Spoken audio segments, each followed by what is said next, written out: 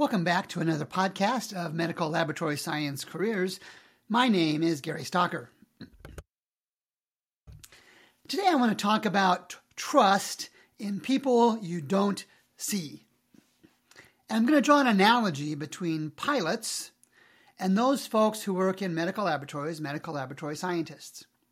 For example, pilots navigate us, obviously from one city to the next. But the folks that work in medical laboratories, those medical laboratory scientists, they really are just as integral as pilots in navigating us to a diagnosis. Of course, it's through doctors and nurses and those kind of things, but medical laboratory scientists do work people don't see. You trust them to provide you test results, high-quality test results, to let doctors navigate to a diagnosis, a treatment, and even a cure for your diseases. You don't see them. Especially in this day and age, you don't really see pilots that much because the doors are locked almost from the moment we get on airplanes. And the same for those that work in hospital laboratories. You don't see them, yet they're an integral part of the services that are provided. Pilots get us places, as we talked before, medical laboratory scientists do as well, but you trust them to do quality work without really seeing them.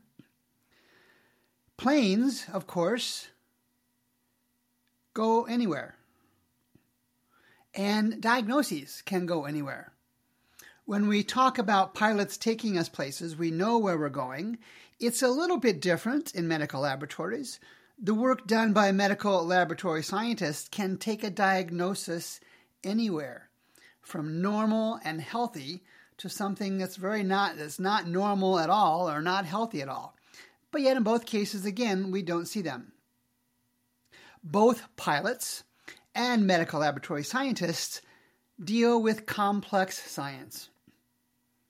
Yes, it's more aviation and physics for airline pilots. It's more biology and chemistry, microbiology, immunology for medical laboratory scientists. But both are trained to deal with complex sciences. The training piece. Pilots, of course, don't practice with you in the airplane. They practice with simulators. And the same with medical laboratory scientists. They don't learn how to do your cross-match. They don't learn how to diagnose which bacteria, pathogen may be infecting you, what chemistry analytes, what chemistry tests to run.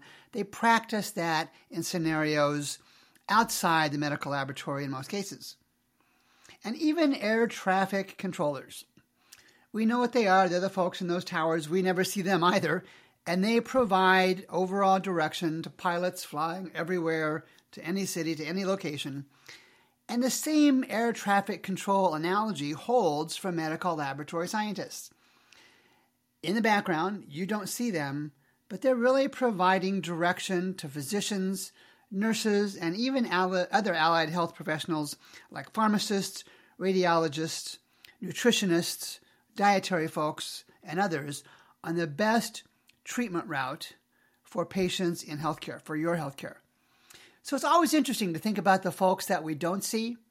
And in this episode, we tried to draw that connection between airline pilots and medical laboratory scientists. And we see, if you're interested in science and if you're interested in healthcare, that medical laboratory science is a career with many things, many attributes similar to what pilots do.